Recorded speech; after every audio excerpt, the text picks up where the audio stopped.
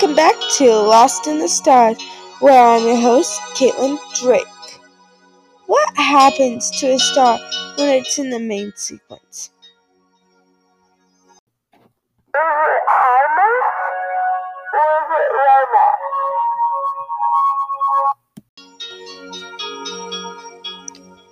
Lomas? When it is in high mass.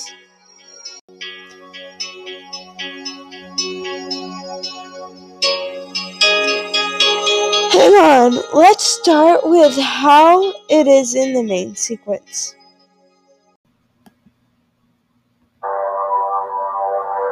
When the star is in the main sequence, it combines hydrogen atoms to create helium atoms, causing nuclear fusion to happen. Sometimes, though, a star is too small, they can't process any of it, so it just ends up being a brown dwarf star and will never light up.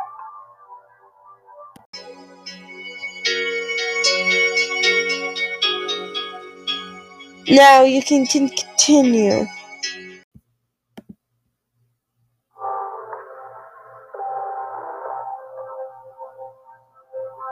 So it still combines hydrogen atoms to make helium.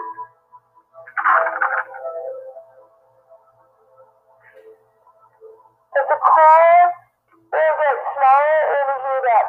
The star will become more luminous.